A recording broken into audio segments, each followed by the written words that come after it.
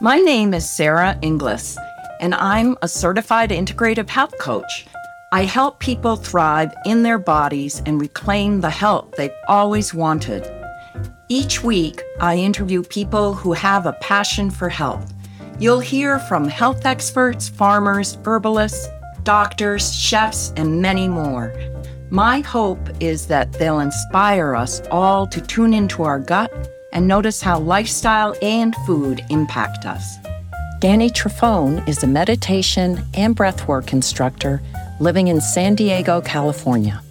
He specializes in short-form exercises designed to introduce people to the simplicity and effectiveness of meditation and breathwork. He publishes free exercises every day on his TikTok and Instagram platform at the 1 Minute Meditation. You can find his podcast, Breathe and Think Better, on every podcasting platform. He also runs the Breathe and Think Better Substack, where you can find all of his content in one place, including podcasts, videos, guided exercises, articles, and more. His brand new 30-day course, designed specifically for beginners, is now available via the link in his Instagram bio. Welcome, Danny, to Nip It in the Gut. I'm so pleased to have this opportunity to be speaking with you. Thanks for having me, Sarah. I'm really grateful to be here, and I'm excited for our conversation. And I tell you, the topic is very timely for me in particular. I know we all go through different transitions in our personal and professional lives, and I'm definitely at one of those right now. So I'm really eager to learn from you today. When the student is ready, the teacher appears. And I don't, not that I am the teacher, but I find that a lot of times when I start to talk about meditation or educate people on it, they're like, "This is the perfect time. I need this right now." That's true. So tell me, especially for me as well as for the audience, I'm curious, what provoked you or made you want to learn more or start practicing meditation and breath work, or did one come before the other? I know they're so integrated, but. Yes. For me, it was kind of a two-step journey. And the first step of that journey was my first experiences with anxiety and panic attacks. And this was in my early 20s. So I'm 33 now. So about 10 years ago. Anxiety runs in my family, but I had never experienced it. And oftentimes my sister would talk about her panic attacks, her anxiety, and I didn't really understand that at the time. And then for whatever reason, at that point in my life, I started to go through these experiences, and it would be, a racing heart rate, feeling like I couldn't breathe, racing thoughts.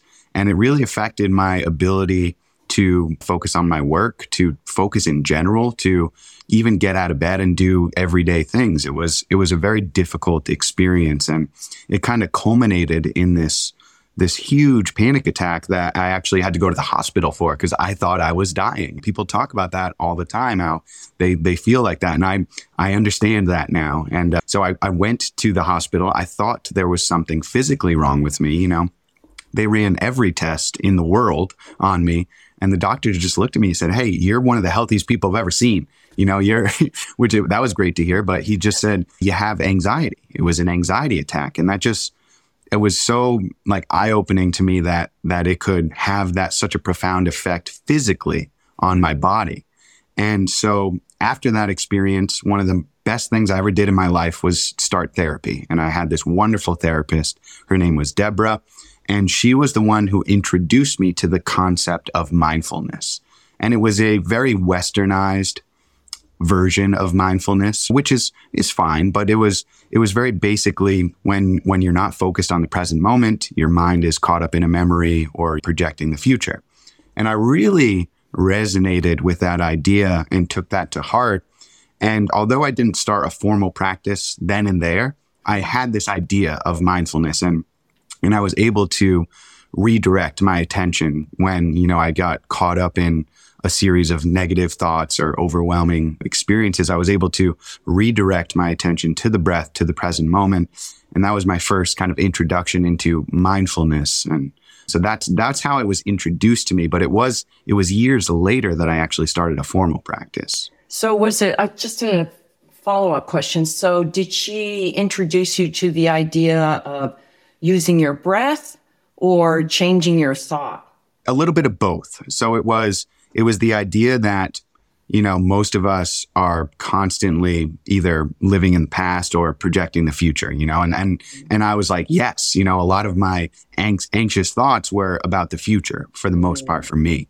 So it was first recognizing that I wasn't being mindful. Then it was, okay, so what are the tools to improve that? And the major tool, the one that I work with the most, is the breath. So it was a two-part kind of revelation that she helped me discover. And interestingly enough, she was not a meditator or, a breathwork practitioner. She was we had explored all different techniques and ideas and different cognitive behavioral therapies, and we explored the medication route, which I, at the time, had just decided that was not for me.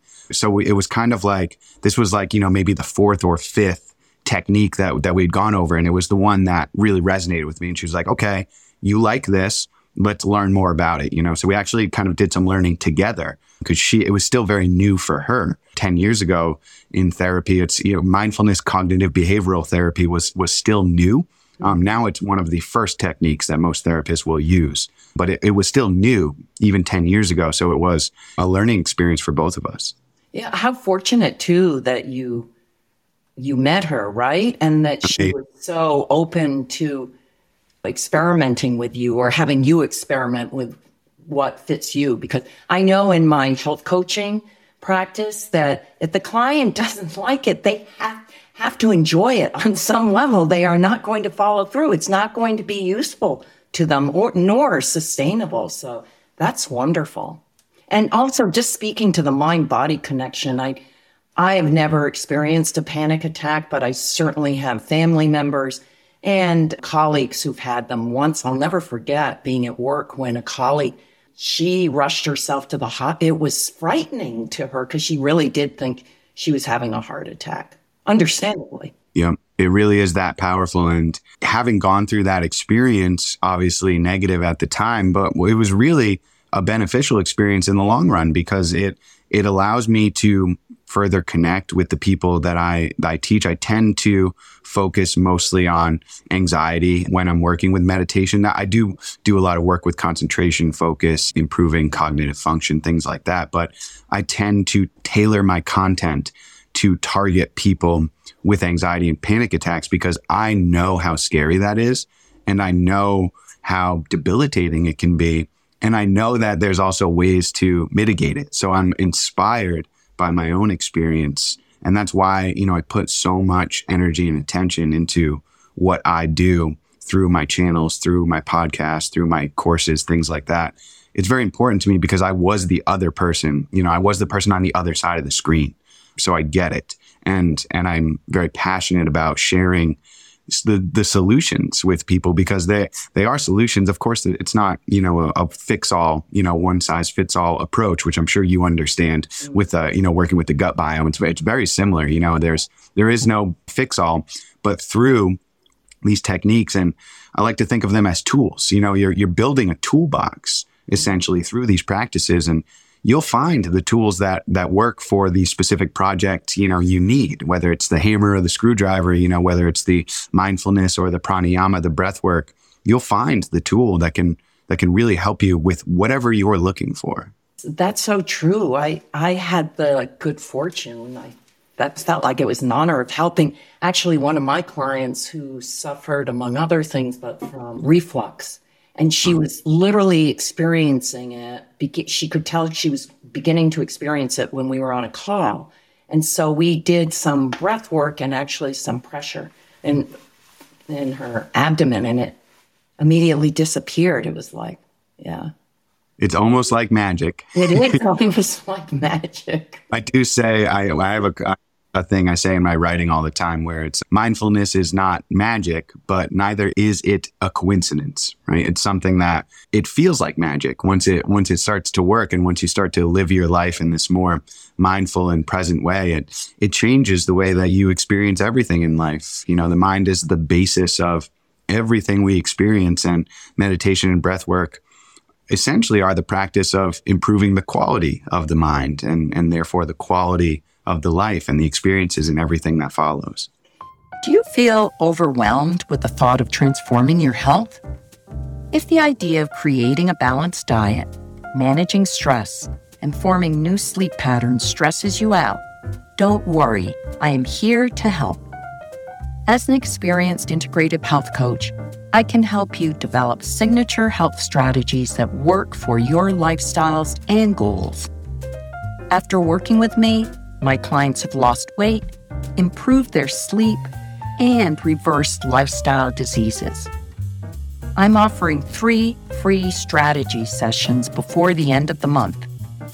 Click the link in the description of this podcast to book yours today. So I'm just going to get a little woo-woo because you said the word magic, because it does feel like magic because of that connection. And if you want to talk about it in terms of spirituality or whatever your belief is, you could also talk about it scientifically, right? Of being energetically connected outside of yourself with that sense of calm.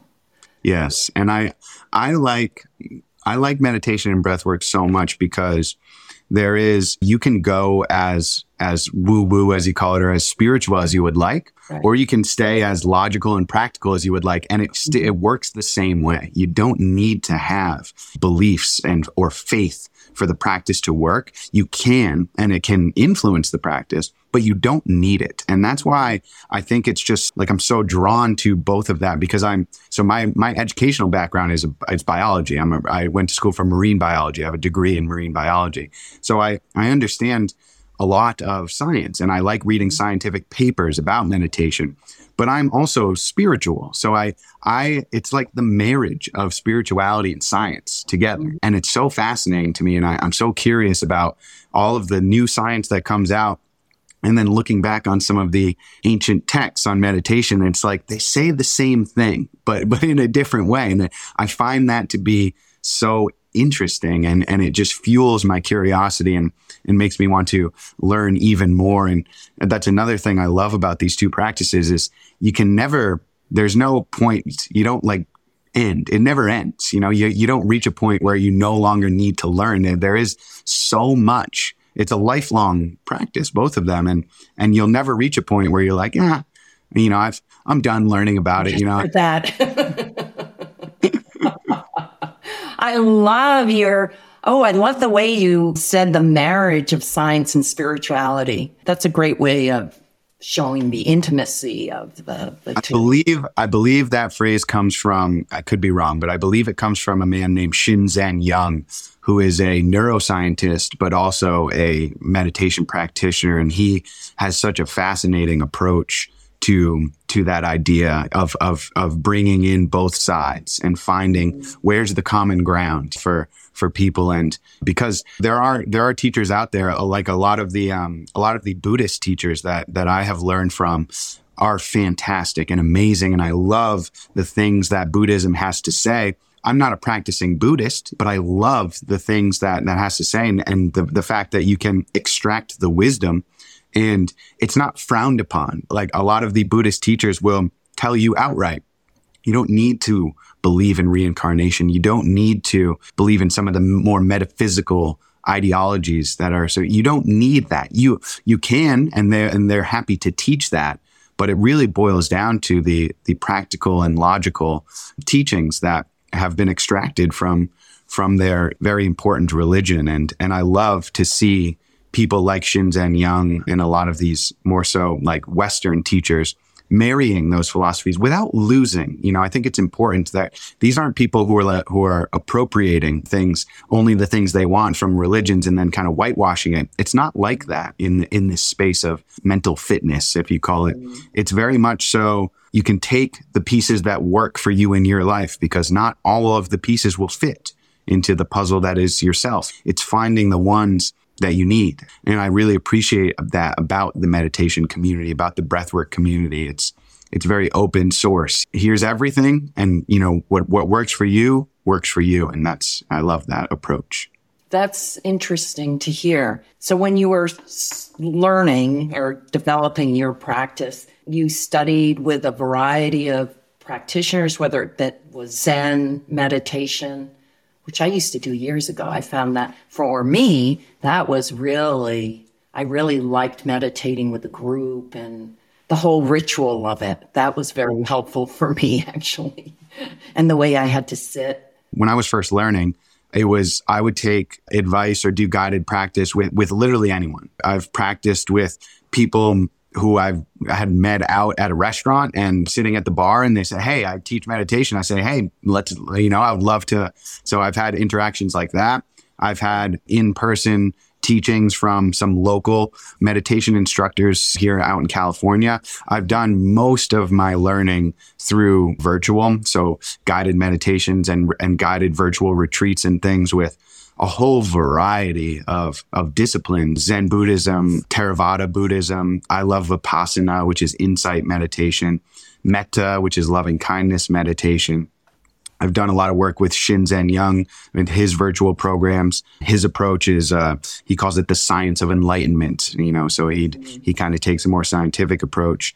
I've done a lot of the Western practices like the Calm app, Headspace, all of those things. I've done a lot of traditional Vipassana practices there's two Australian Buddhist nuns who I absolutely love. Their names are Jayasara and Jitidriya, and their voices are just so tantalizing, and their wisdom is so deep. So I pull from everywhere. That's one of the things that I think makes what I'm trying to do helpful to people, is because I've pulled from so many different disciplines and techniques and protocols and cultural backgrounds, that I have a strong baseline in everything, and I'm a master in nothing. So, and I think that makes it applicable to people who are just starting out, because I can sit with someone for 10 minutes and lead them through a basic mindfulness meditation. And based on the conversation we have afterwards, I can say, okay, I think maybe a more strict, Zen approach is what you need. Or, hey, maybe let's bring in some compassion. Let's do some loving kindness meditation, really cultivate this sense of self-love, and let's start there. So it's such a multifaceted tool. People just say meditation, but it's like the difference between, a very strict traditional Zen meditation and like let's say like a John Kabat-Zinn, really like westernized mindfulness, loving awareness meditation. Those are very different. Very different, right? But very effective, but both very highly effective. Yeah. Exactly. So, and that's what's so interesting. So it's like, I think people really, if they're looking to start down this meditation or breathwork journey, you really need a guide. You really need someone who you can practice with, either in person. If you can do in person, please do that. But if you can't, virtual is great too. And you need someone to have conversations with afterwards. And because that's the only way that you can find the technique that works for you and have some of these really important questions answered. I tell people when we meditate at the beginning, you can experience increased anxiety, increased depression, increased panic, because all of these emotions are coming up. So I prep people for that. And I think a lot of people who kind of start the unguided, so say they just download an app and start meditating, that they might feel so uncomfortable in their first few sessions that they never do it again. I think that happens to a lot of people, actually. Yeah, that they go, oh no, I can't meditate. Yeah. But a lot of my friends, like close friends who I've tried to get to meditate, they'll say things like, oh, my mind moves too quickly. I can't get it to calm down. And I'm thinking to myself, I'm like, do you think when I sit to meditate, my mind is quiet? I'm thinking like, oh, what do I need to do? I'm hungry. I need to eat. And maybe I'll go scuba diving. It's just like I'm bouncing off the walls. Is anybody's mind quiet? No. Isn't that the job of the subconscious? Yeah.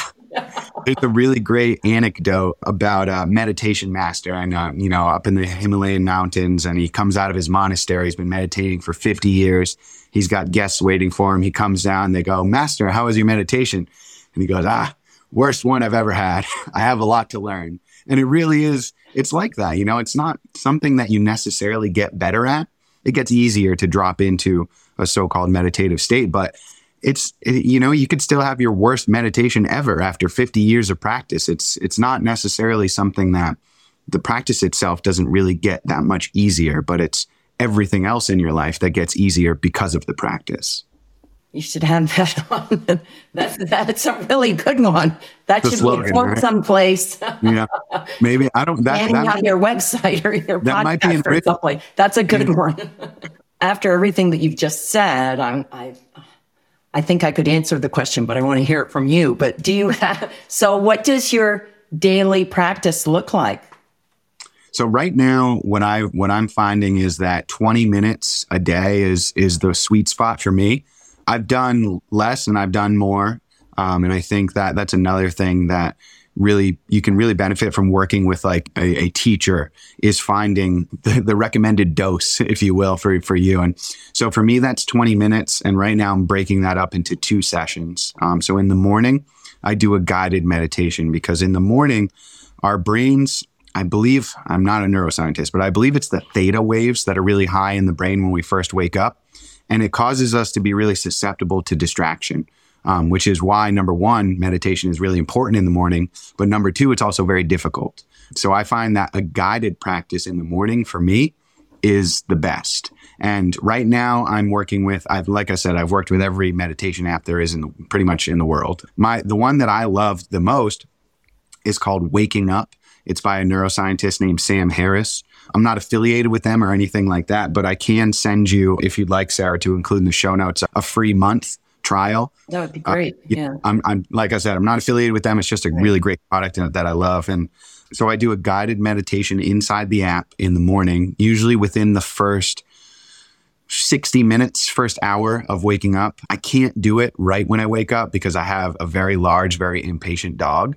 And he needs to go outside as soon as I get out of bed. He will not let me sit and meditate so I take him for a walk. I get sunlight in my eyes, which is another really great thing you can do in the morning. And then I come back. First thing I do when I come back, 10-minute guided meditation.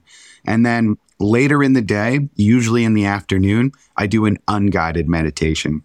A little more difficult, admittedly, but this is just, there's no prompt. It's just me kind of guiding myself almost. And I typically alternate between 2 very basic techniques. One's called a focused awareness. That's other people would call a mindfulness meditation. So that's picking an anchor base or like a home base and bringing the full attention there. So I work with the breath predominantly. So I'll bring my full attention to the breath.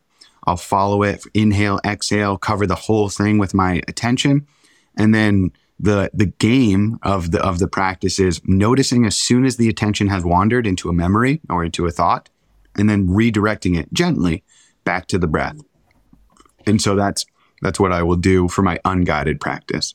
So would an unguided, when you say choosing a focal point and your focal point is the breath, could it be a physical focal point like a candle that's lit or even? Absolutely. Yeah. Yeah. So I really like working with the sensations in the body. So bringing the attention to the sensations like of where your body's meeting whatever's underneath you. So that kind of layer of separation, and then bringing the attention there. Working with sensations in the hands is another good one. You can work with any sense, really. I've done meditations working with taste, which is really interesting. What you do for that is you take something like I've worked with a blueberry before, and you put the blueberry in your mouth, but you can't chew it. And you just, so your focus is on the mouthfeel, the taste, any sensations associated with that. So that's an interesting one. You can work with sight as well. So like a candle, like you mentioned, works really well. You can also, I have a bunch of guided meditations on my Instagram where I tell people to close their eyes, but then focus on their visual field. Because when you close your eyes, there's still light, shimmering lights. And so that's another good one to work with. The opposite of that would be a focused awareness practice. There's also an open awareness practice, which instead of bringing the attention to one specific sense, you open up to the full. There's a great teacher. His name is eluding me right now, but he calls it the sensorium.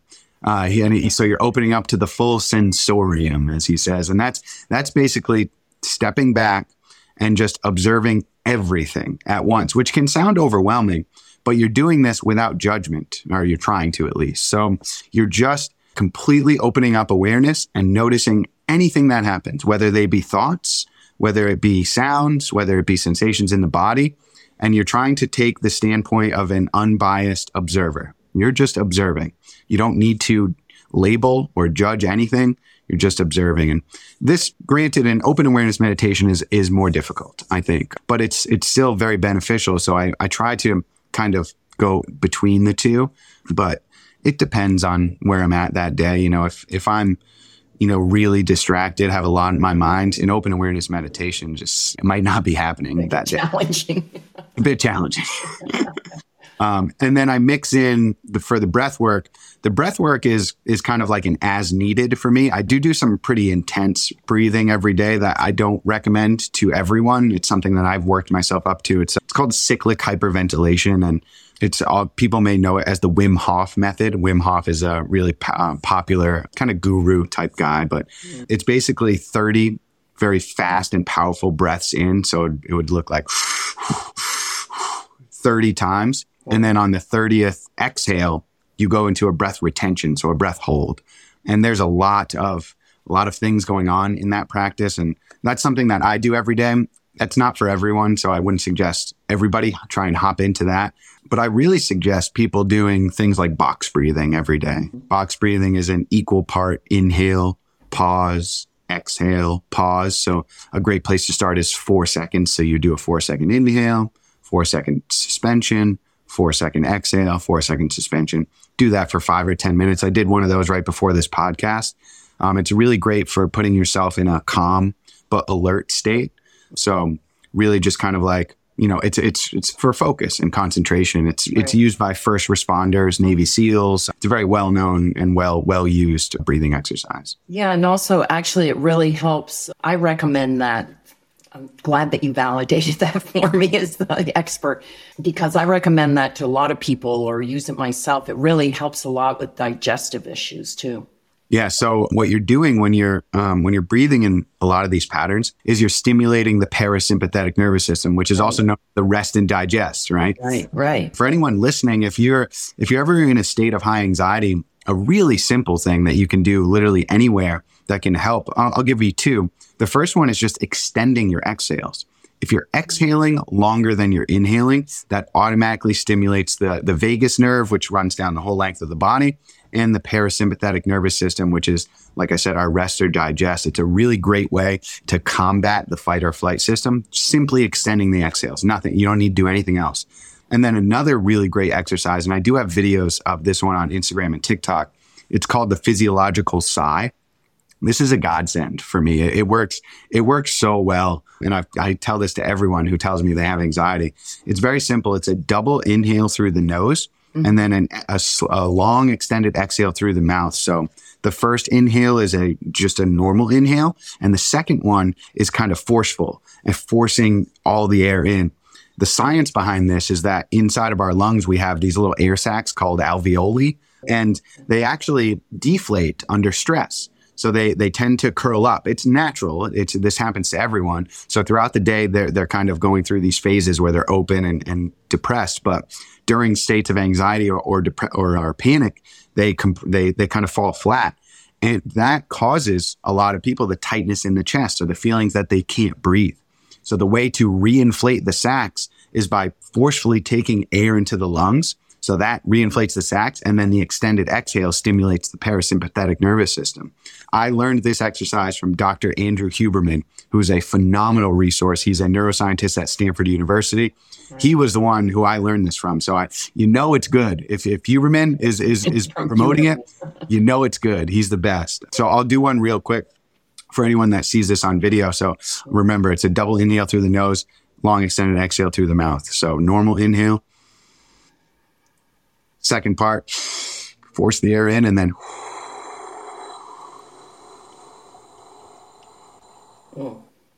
And you can do that. You can do it up to 10 minutes if you really want to, but I usually find like 5 of those is just stops a panic attack in its tracks. It's amazing. Do you find this information helpful? Is there a certain topic you'd like us to cover? Leave us a comment and review about what you'd like to hear. I was just thinking, you blew out a lot of air, Danny. So I'm just thinking when you're in the middle, I hold my breath a lot when I'm concentrating, not necessarily anxious, but it could be anxious too. But yeah, that would be a lot of it. And there's not a lot of air in there. There's 2 things. I have really large lungs. Okay. I'm not that tall. I'm about 6'1", but when I went in for my panic attack to the hospital and they were checking my lungs, that's one of the things the doctor says. He was like, "Why are your lungs so big?" I was like, "Oh, wow. I don't know." But another thing is I practice a lot of breath work, and the lungs and the diaphragm can actually be strengthened through practice, that's something that is very new to the scientific community, is the idea that internal organs can be influenced by external things that we do.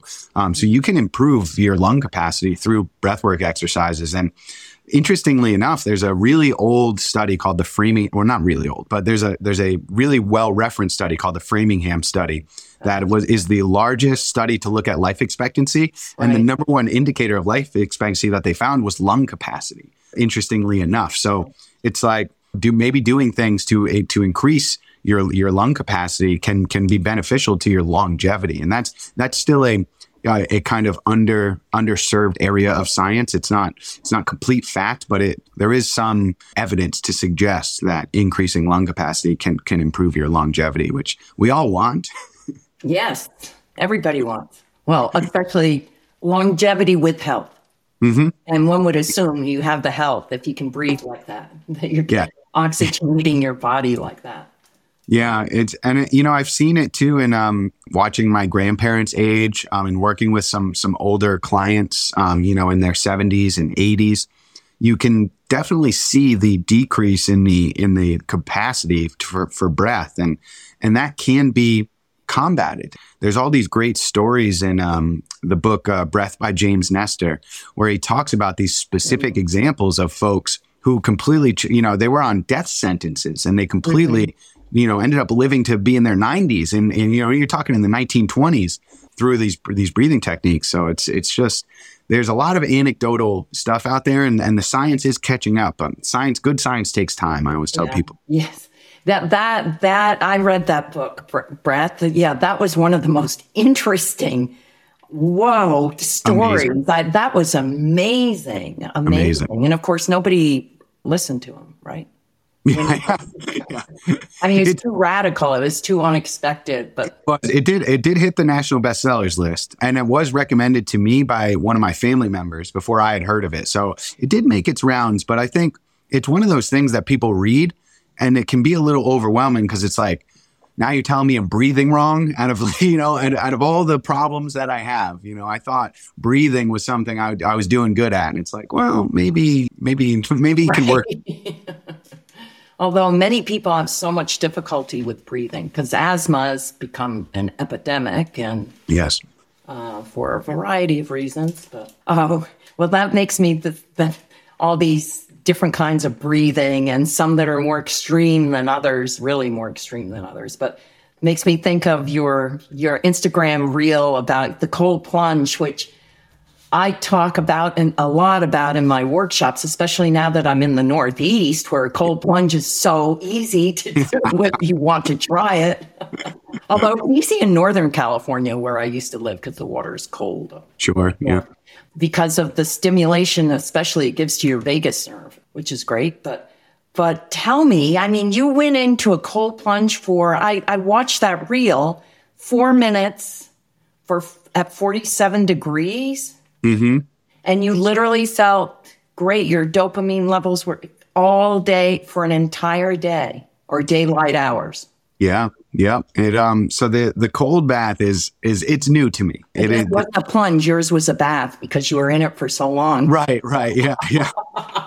Yeah. It's new. I'm still a novice. I've gone in since that original reel, probably about 15 times since then. I have one right in my office. Oh, I have to give a quick shout out to one of my affiliates is called Ice Barrel, and they sent me the barrel. So thank you, Ice Barrel. Appreciate you guys. But so I go in. I don't pick like I'm going to hit 5 minutes today. I don't do that. I go in and whatever the body tells me, I listen. And I found that the parallels between the meditation and the breath work, it's just, it fits so well because the first thing that happens when you go in the cold is you lose control of your breath. That's the first thing. It's the first thing. Yeah. So you spend the first 90 seconds or so regaining control of the breath. Then the meditation kicks in because how closely can I attune to my breath and really just not really be aware of the cold, So it marries all of the things that I'm interested in, in this one big barrel of ice water. And I really enjoy that. There's some incredible science on the cold plunges coming out. Again, Dr. Andrew Huberman, his lab at Stanford, publishes some amazing data on this. And I don't have it all memorized, but essentially you're talking about things that happen to your metabolism. Like you're talking about white fat getting transferred into brown fat by going in the cold. You're talking about lowered blood pressure, improved heart rate variability. You're talking about improved circulation and higher T cell count, higher white blood cell count. It's just the things that it does for the body and the mind. It seemed to me like I was like, okay, what am I doing if I'm not getting in the cold now? So I will say that it is a absolute love-hate relationship. I hate getting in that thing. It's not enjoyable at all. I'm not one of those guys who, is, oh yeah, let's do this. That is not me. I'm taking deep breaths, trying to calm myself before I go in. I go in. It's very difficult, but the benefits are undeniable. And I experienced benefits on my first one, which is a lot of times with these different practices, you're talking about you have to do it for weeks, before you feel anything. I felt it right away. It's just this really intense feeling of overall well-being and clarity and energy.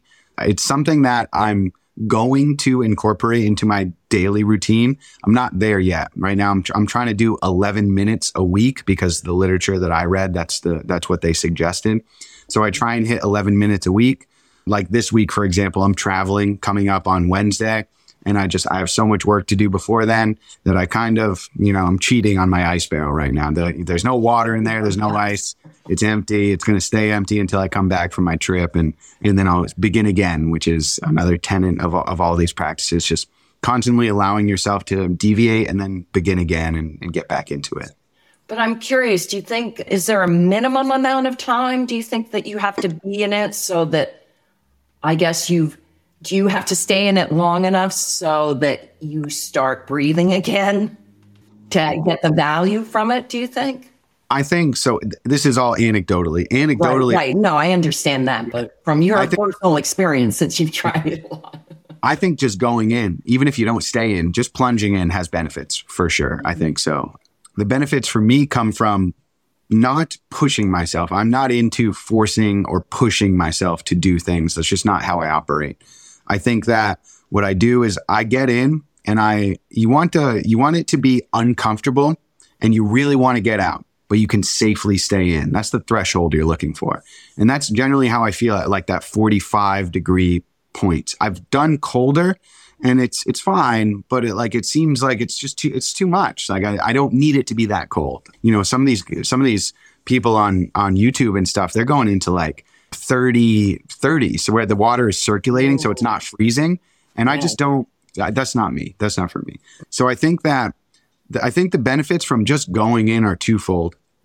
Number one, you're exerting top-down control over the prefrontal cortex, right? So this part of our brain right here is telling me, get out. Why are we doing this? We don't need this.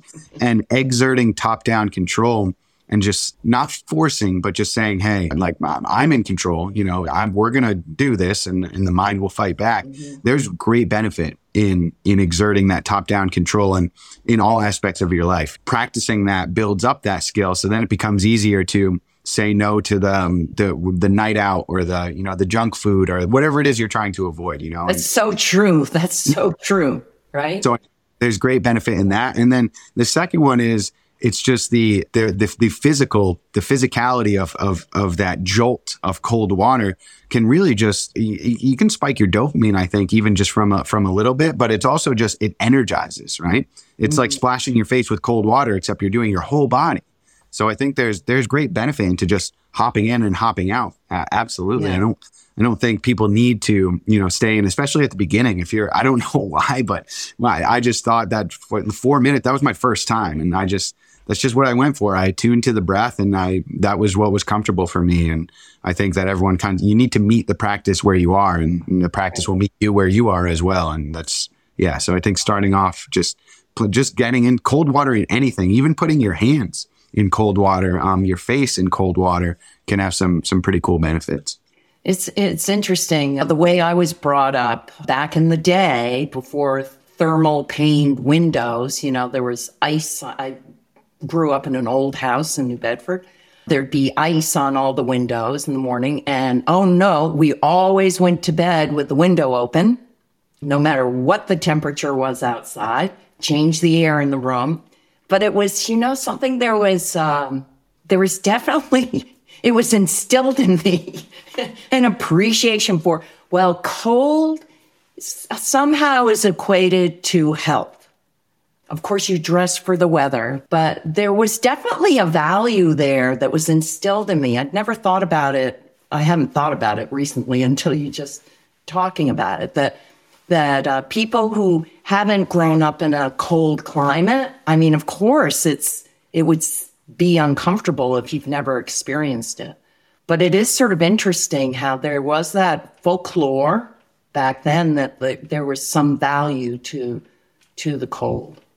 There is, and it's funny. My business partner Jake was brought up the other day. We do all the practices together. He's my meditation partner. He's my breathwork partner, and we go in the ice tub together. And he was saying it's so funny how his mom saw that he was doing the cold plunges on Instagram, and she called him and she goes, "Jacob, you can't go in that cold water. You're going to get sick. You're going to catch a chill." And she's very worried. And it was funny how, I remember being a kid, going out and you can't go outside without your jacket, you're gonna, and then you look at people like that Wim Hof gentleman I mentioned earlier. His whole thing is go out in the cold. He's extreme. Like everybody shouldn't be doing going this, but out bare feet. He climbed almost all of Mount Everest in shorts. He ran a half marathon above the Arctic Circle with no shoes. Like he takes it to the extreme.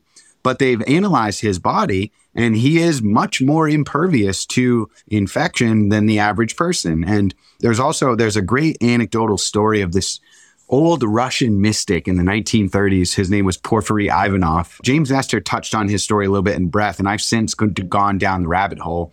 And this is a man who was basically, they left him for dead, and he had cancer, and they told him he was going to die very shortly. And he actually, in an effort to speed up his death, because he didn't want to suffer, he started to go outside in Siberia and just pour cold water on himself and lay in the snow. And this guy lived to be like in his 80s. He had a whole cult following, and he had these cold water protocols. And there's a lot of anecdotal stories like that. And there's definitely something we don't understand about the connection between cold and our immune system that I think, in the next 10, 15, maybe 20 years that they will be prescribing cold baths to patients, of all different illnesses. There is something about, so I had a dog until the fall. She was almost 19, but she's no longer with me. But of course I had to get up early and go out with her every morning. And so no matter what the weather, there's a great book written by Annabelle Streets called 52 Ways to Walk. And she talks about if you've read it, it's all the scientific benefits. Oh, it's fabulous, and benefits to different kinds of walking. But the idea that, I don't want to go out. It's driving rain and it's cold but not unlike the cold bath is that once I was out there, I was always grateful to be out there. It's like, it's not really love, but you're experiencing, the rain against my face. Yes. It's not hurting, but just the smells, the everything, it's like it becomes comfortable. You don't want to go out, but once you're out, I'm glad I'm out. Yeah, it's very similar to the ice baths and very similar to meditation as well, because a lot of times I don't want to sit. I almost never want to sit. Let's say that. I never want to sit. Who wants to sit and do nothing, But once I'm there, once I'm in it, I'm just really grateful and comfortable. And when I finish, then it's just, it's the same as physical fitness. This idea of breath work and meditation, it's the same as physical fitness. Nobody wants to go to the gym, but once you do, once you're there, you're thankful, once you're getting your exercise, you feel good. And then afterwards, I feel accomplished and I feel that I've done something beneficial, and I know I've done something beneficial. And it's all the same. We, as humans, we don't want to do these things that are good for us. But once we do, it feels good. And that's a kind of a part of starting any of these things is going through that process. So I guess it's like any habit, right? You want to find a habit or a practice, a tool that you enjoy, but it doesn't necessarily mean that you're going to really want to do it because it doesn't equate with easy necessarily, but you practice it enough so it is not only beneficial, but does make you feel well or joyful or better. Absolutely, not yeah. Like it inflicts pain. No, you're not going to feel worse at the end right. of it. It's not, yeah.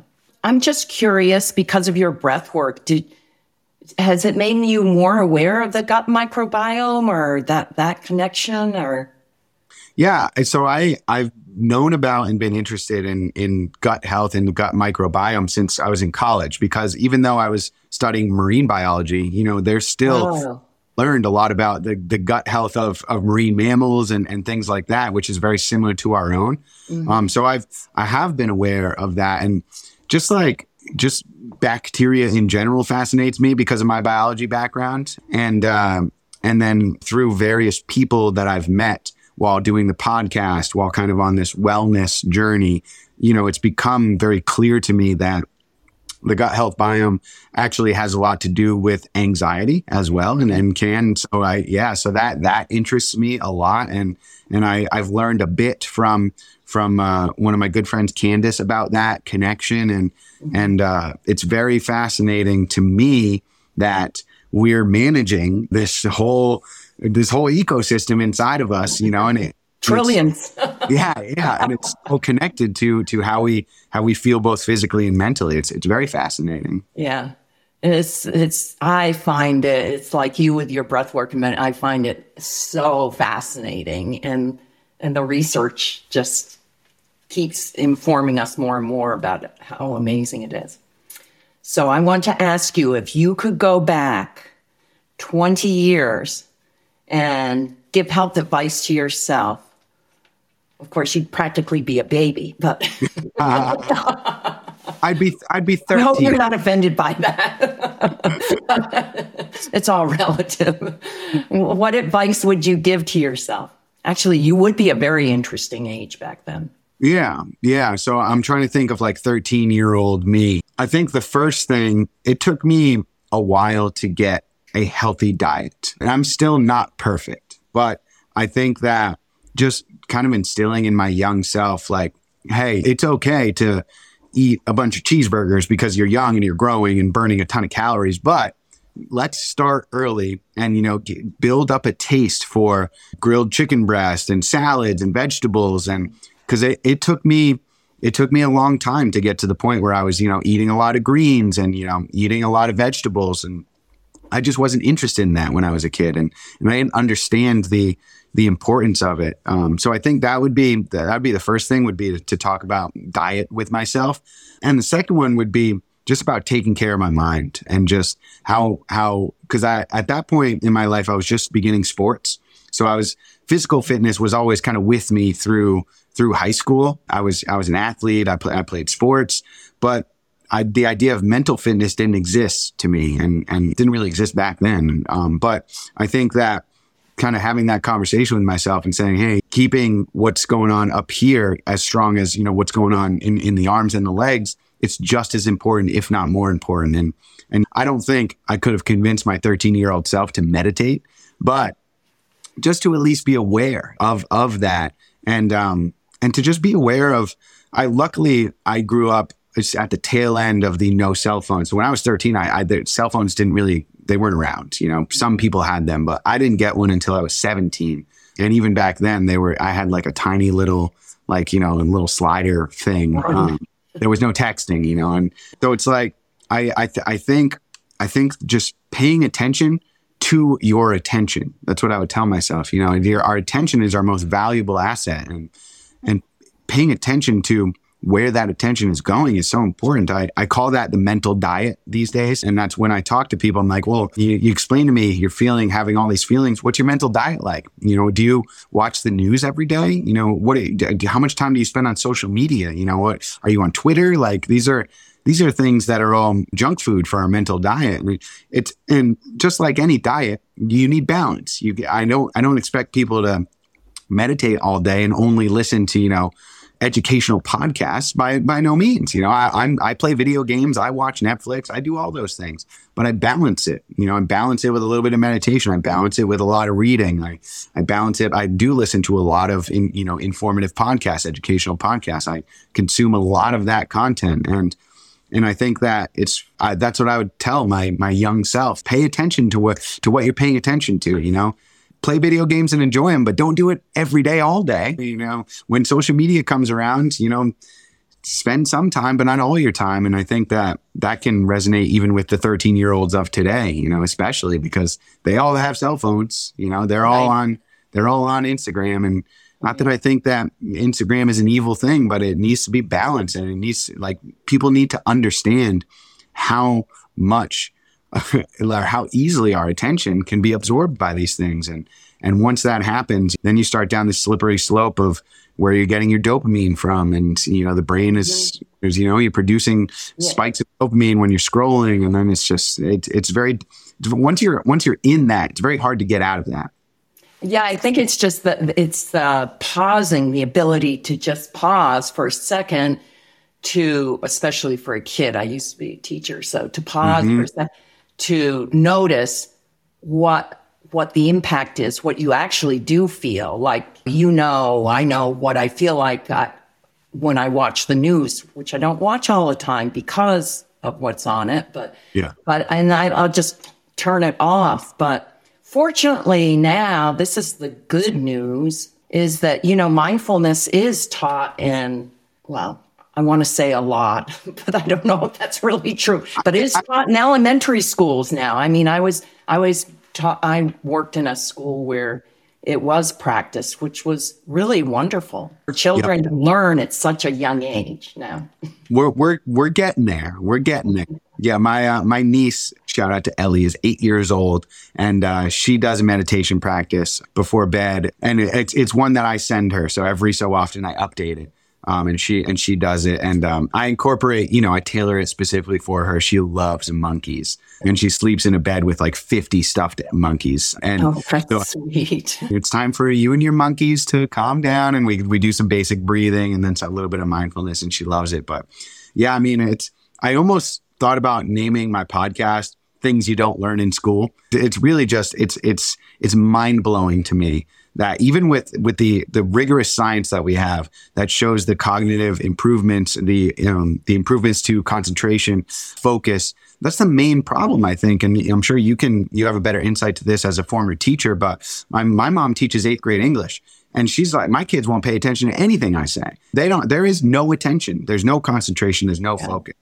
And it's just, I understand the difficulties of getting children to meditate. I've worked with kids before and tried, but I think that teaching at an early age, like in kindergarten, first grade, second grade, because then it becomes ingrained, and then it's something that instead of time out, you should have meditation, I think, things like that. So it's just, I love to see that transition. I wish it was happening a little quicker, but I think that part of the work that I do is geared towards, my work on TikTok mostly resonates with a younger crowd. So I think that trying to get the word out to those folks, those younger folks, and just say, hey, your attention is important. And right now, the companies are stealing it, making money from it. That's off of what social media is built. They're selling our attention. And that's a good point, Danny. Your attention is so important, not only for your own well-being, but also how do you want the planet? How do you want our society when you think of the impact that your attention has? Yes. And your relationships too, the people. Yes. Yeah. Yeah. The only, since my meditation practice, since starting, I'm about maybe 4.5 years of a daily practice now. The level of love and attention in my relationships has just skyrocketed. My relationship with my girlfriend is the best it's ever been. I have many close friends. I'm very fortunate. And, I find that more so over the past few years, more and more of them tend to come to me for the advice and for whatever, just because they can tell I'm listening. I do listen, and I empathetically connect with what they're saying and offer genuine compassion. And not to toot my own horn, that all comes from the practice. That's what it does. That's what it does. It improves the quality of your mind in such a way that every area of your life improves as a result. That's a great note to end on. It's hard for us to top that one. So thank you so very much for sharing your journey with me and with people who are listening. Of course. Yeah. It's my pleasure to talk about these things. I could talk about them all day. It's my passion, and it's why I'm here. And thank you for giving me the platform and the opportunity to chat about it. I really enjoyed it. It's my pleasure. And I hope to speak to you again in the future. Absolutely. Yeah. Anytime. I'm always happy to hop on. And I'm sure there's plenty of topics we can talk about till the end of time. I'm going to be thinking about those. Until next time then. Yes. Until next time. Thank you so much. For over 25 years, I was a teacher, and one of my greatest joys in life is seeing people light up when they have an aha moment. It is pure magic. I've now combined teaching with my knowledge of health into live workshops. I teach throughout the country about gut health and how to transform your health. If you'd like to know when I'll be in your city, subscribe to my newsletter in the description of this podcast.